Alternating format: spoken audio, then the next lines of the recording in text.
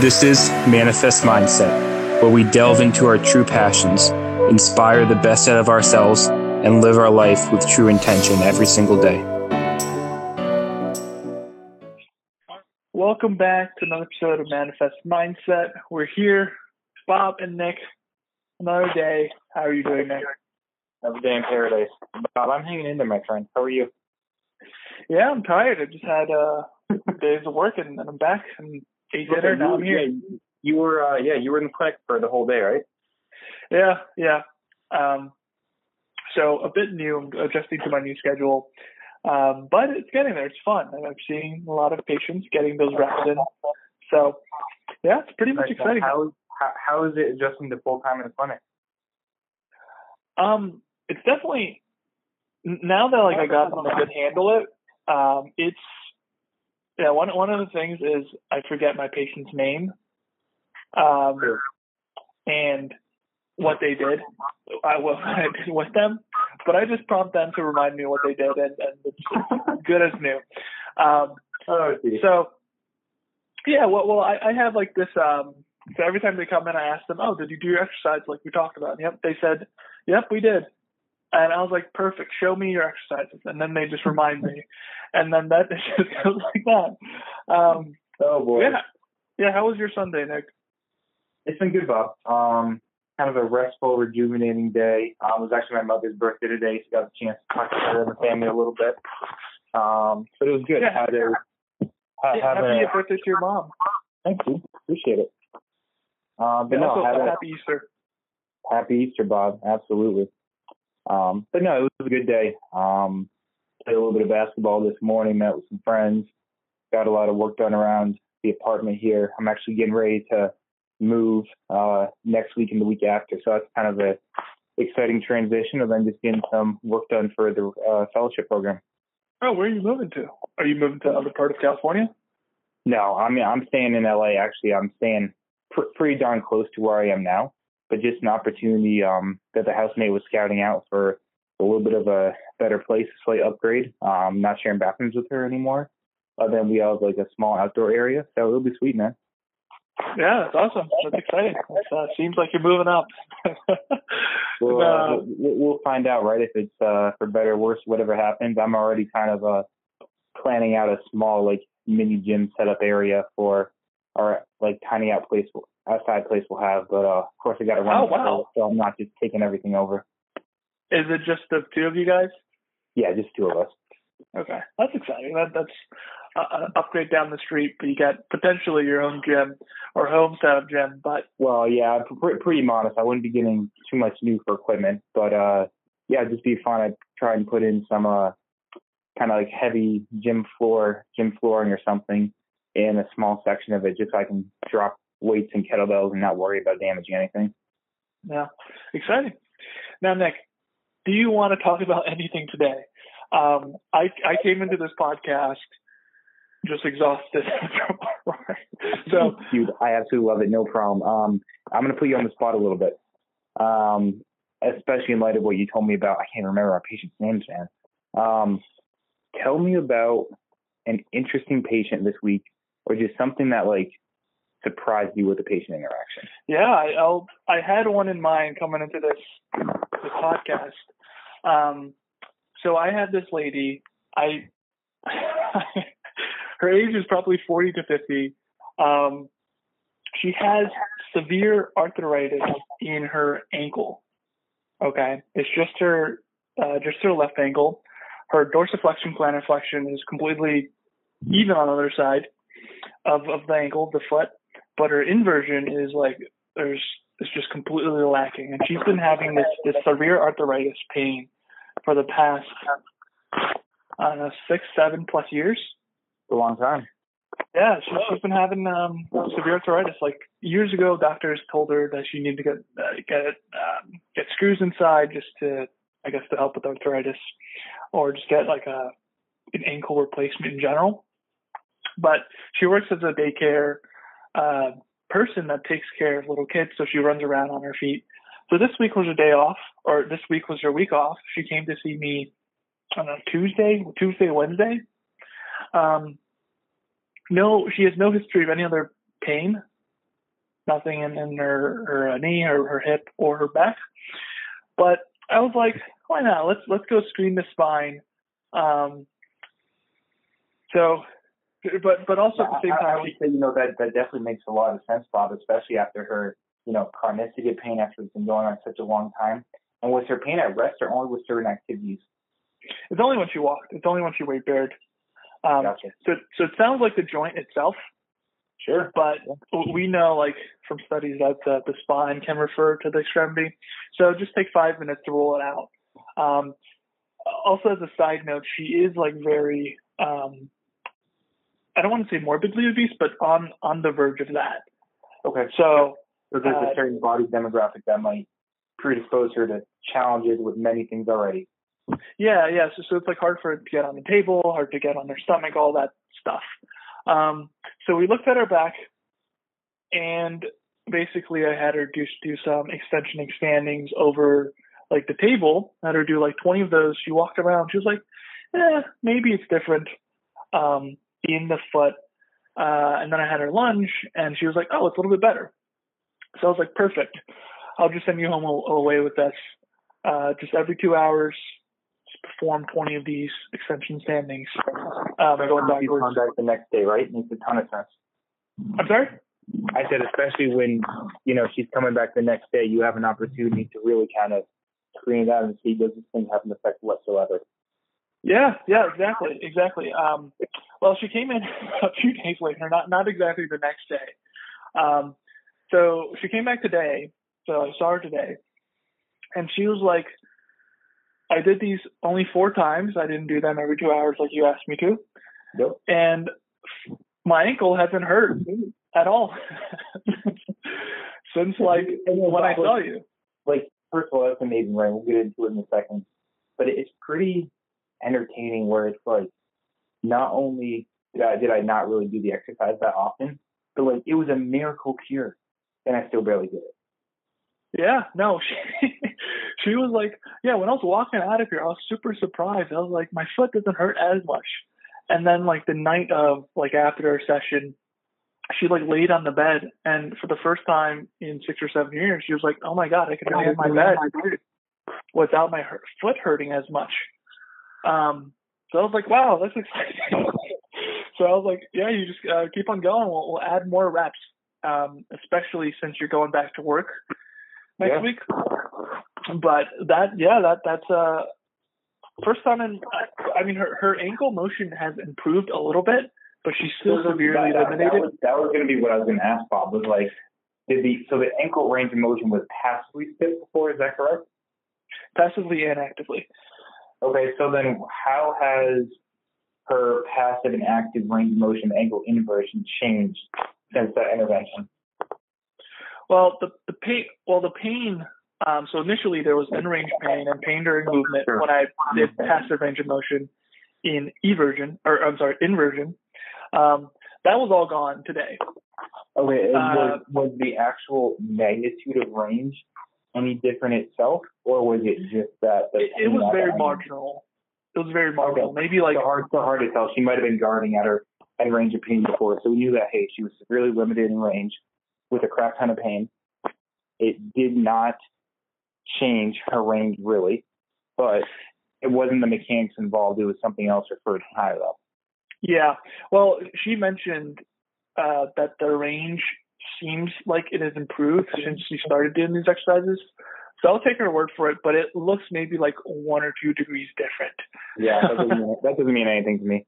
That is more. But again, hey, she's getting motion in there. Like she's willing to actually maybe put weight in the ankle. Maybe she's willing to go through a smoother gait because she actually kind of not have the pain now.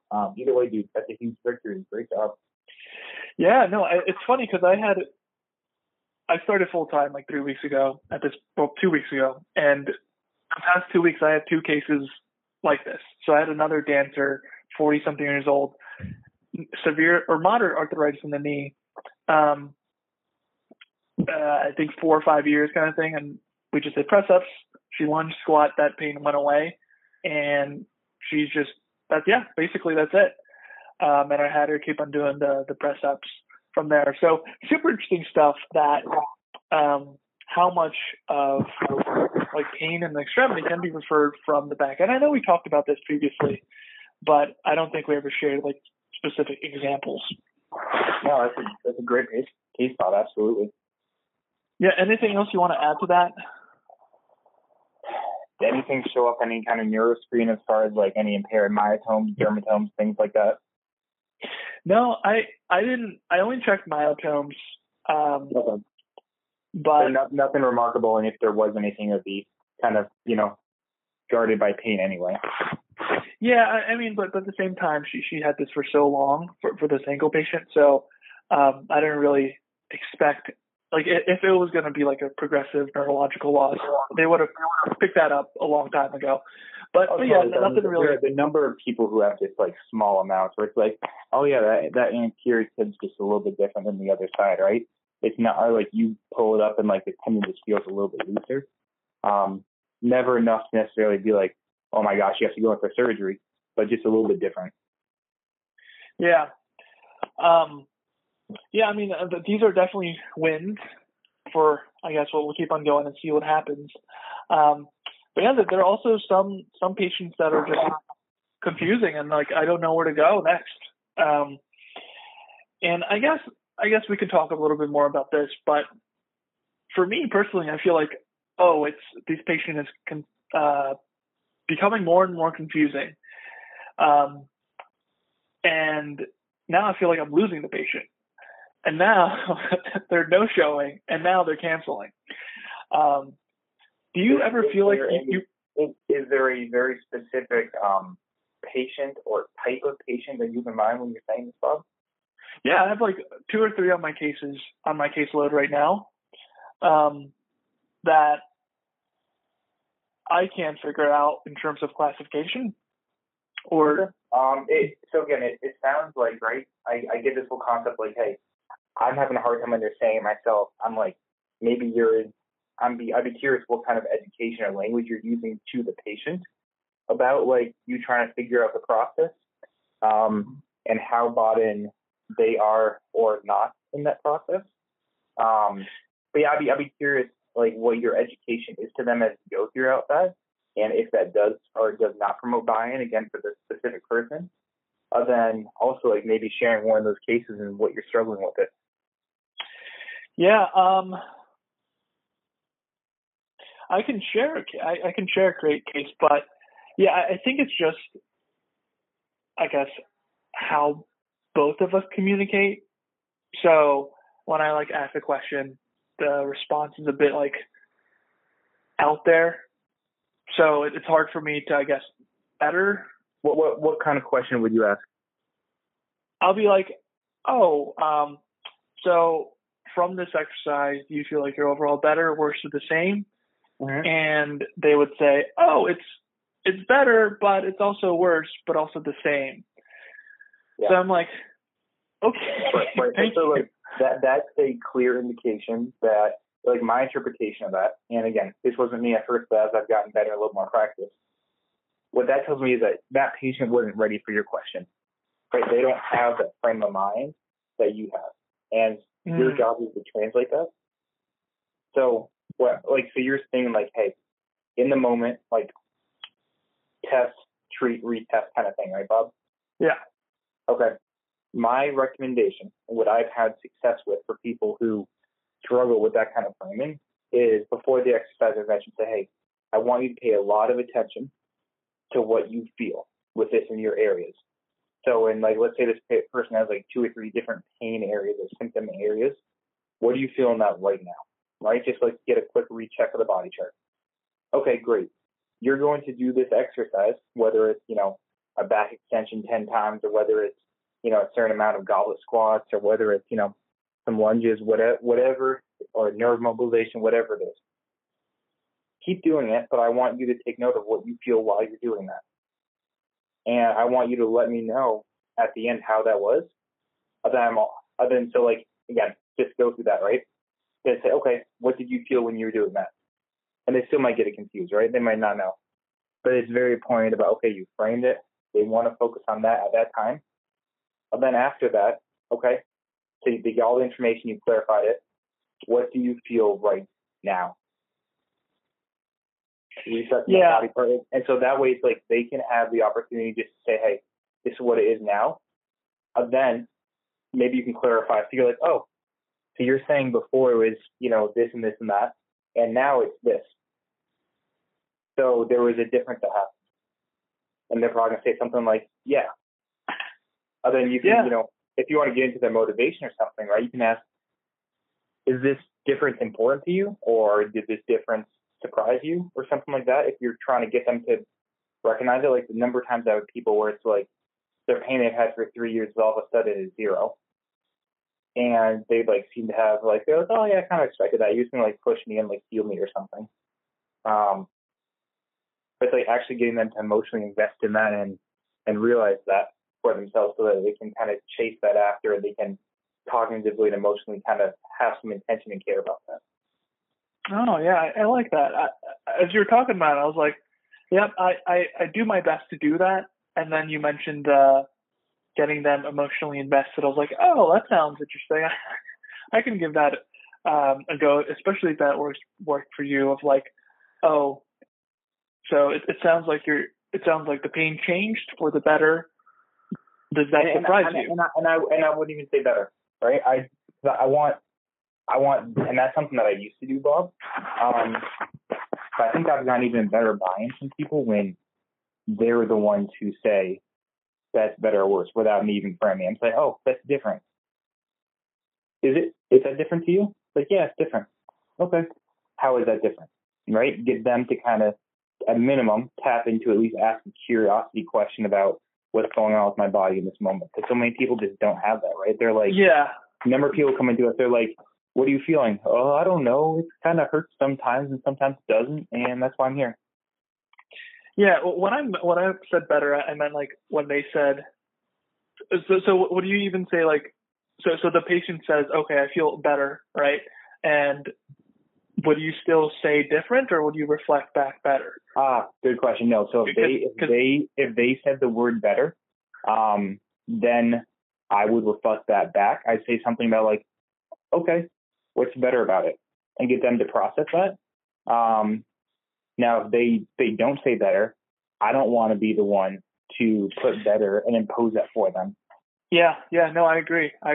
But going to that second part, like after they said better and after they says, okay, why is it better? And then adding that third part. What? Yeah, go ahead, Bob. Go ahead. Well, adding that third part of like, oh, does that surprise you or not? Or something like that. And I thought that was impactful. And I think I'll start adding that because it makes them think, okay, yeah, I do feel better. And it does surprise me. Okay, maybe let's do some more kind of thing. Yeah. I like that. Or it can always be insightful when they say, no, it doesn't surprise me. Okay, like not just leave it there, right? Oh, why doesn't that surprise you, right? And that might give you a better outlook and understanding of their kind of current state of mind, their interaction with their body, and just different insights that you can build on for education. Yeah.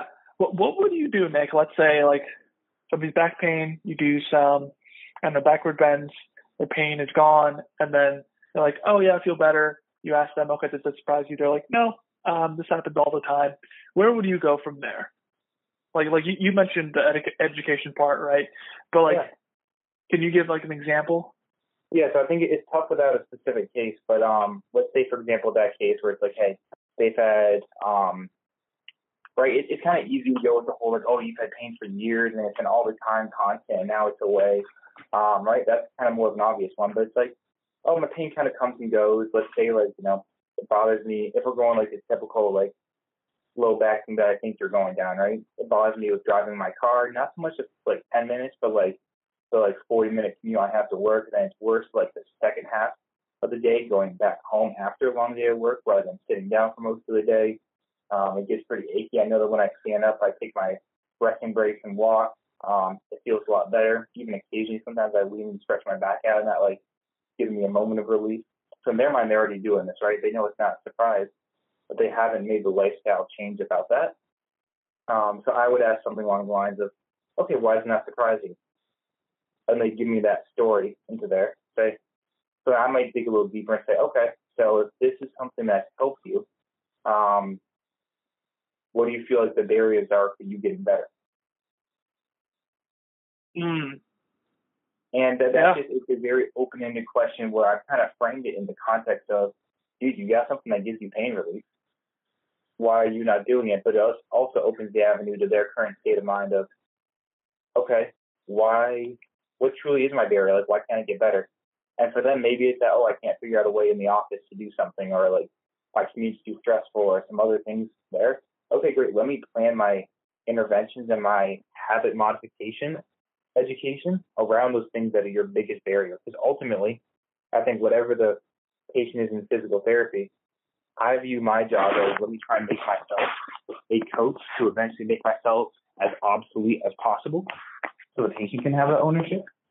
Then, they're coming to me with kind of an impairment in mind.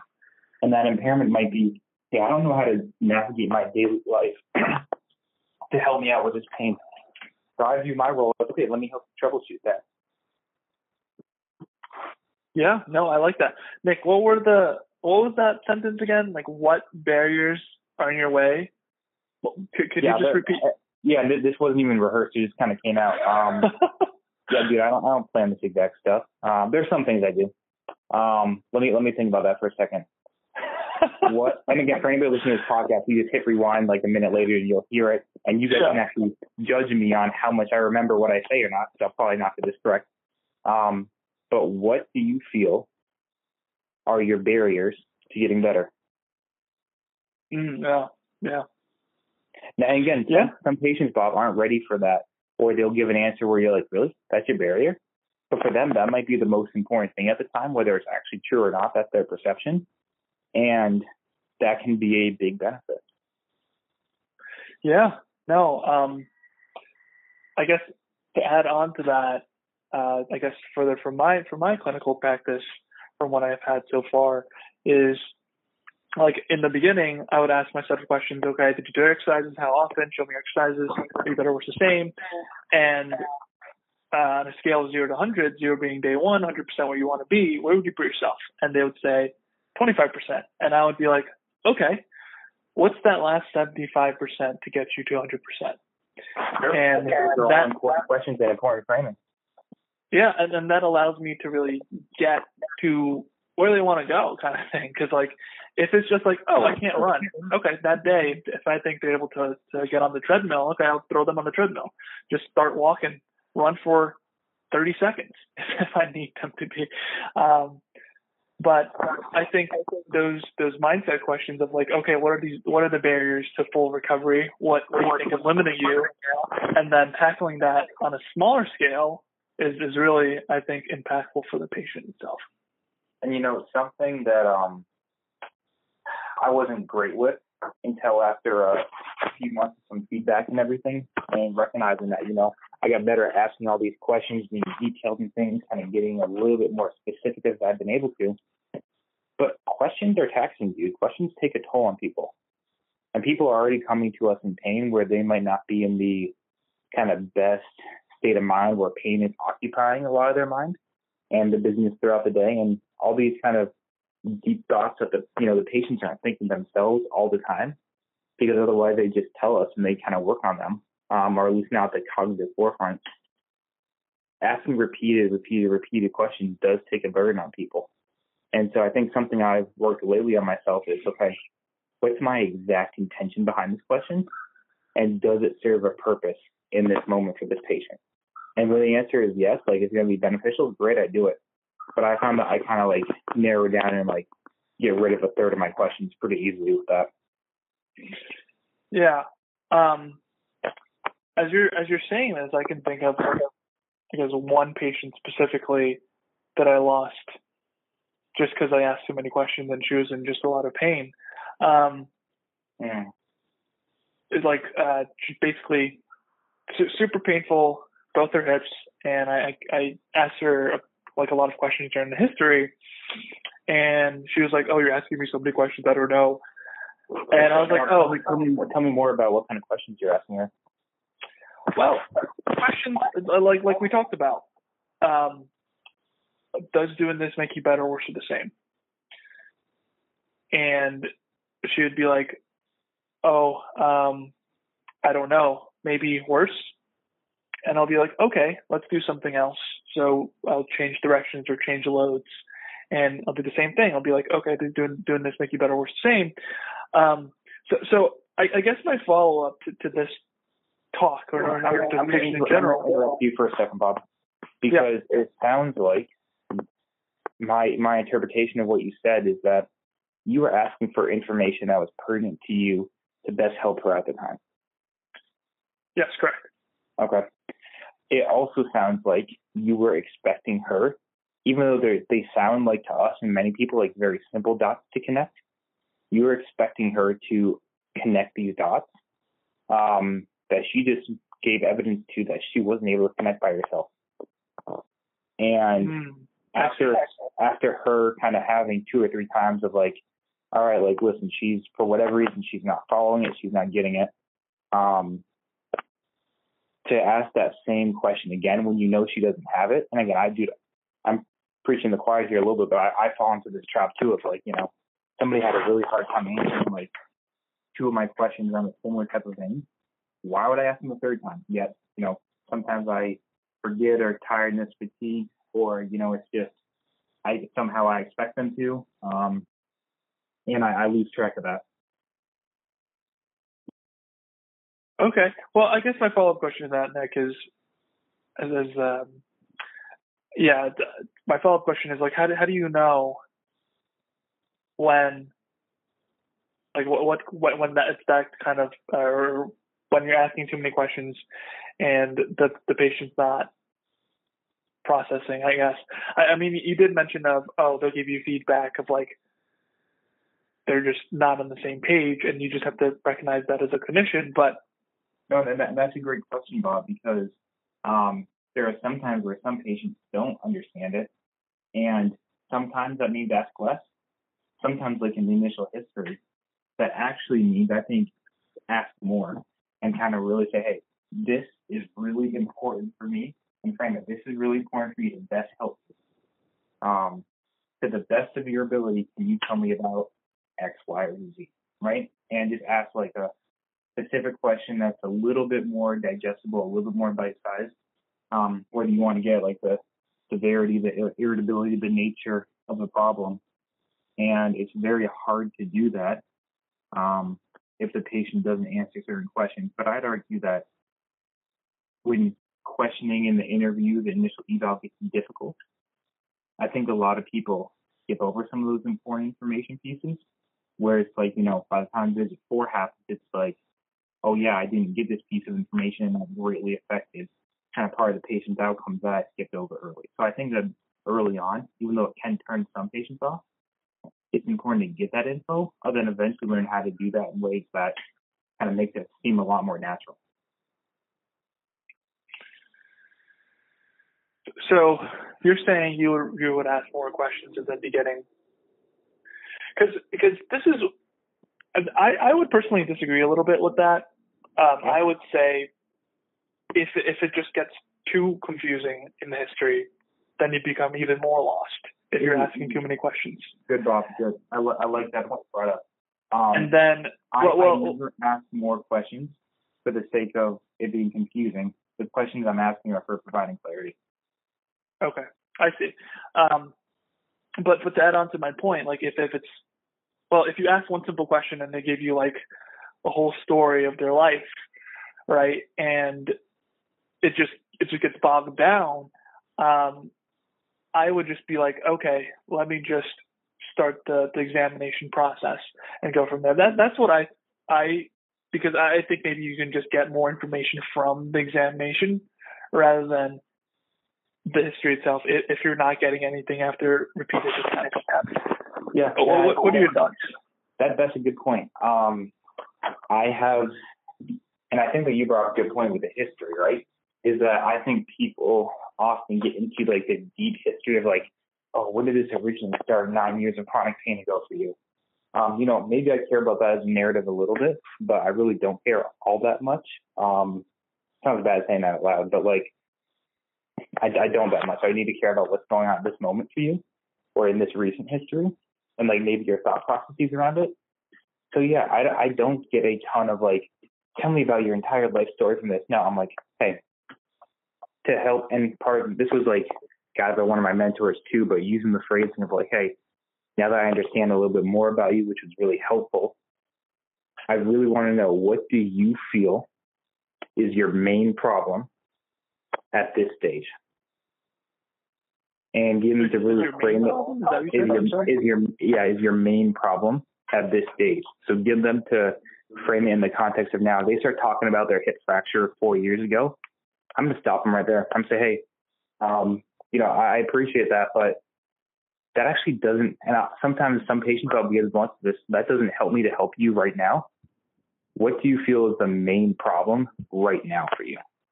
And just really get them to kind of focus in on that. Because I agree, right? We can ask patients more and more questions, and it's like all of a sudden we have their autobiography and still no information that we need. Yeah, exactly. Yeah, no, it's and some people have some very fascinating autobiographies. By the end of the day, they're here to get our help, not just sit around the campfire. Exactly. Wow, I thought that was. I came in unprepared. I was like, oh, this episode, I'm gonna be so tired. I don't even know if we're gonna talk about anything. and look at us now. Podcast, just like meditate in silence for an episode. And 30 minutes in, we're talking about all the good stuff. I like it, Nick. I like it. Do you want to hit on some accountability? Yeah, dude. I think that sounds like a good idea. Last week it was about getting a couple articles done, reading some of that stuff. That was good to do. Still got some more work to do on that. Then I say coming up, with me moving apartments pretty soon, it's really just staying on top of all my fellowship things while I'm, staying on top of that, this whole process of moving and everything. So that's where I'm at, dude. Just kind of staying on the grind and having a successful move and attempting to make it as less stressful as possible. Yeah. I think, that's awesome. That's awesome. For me, I would say, last week I just wanted to sit down, refigure out everything.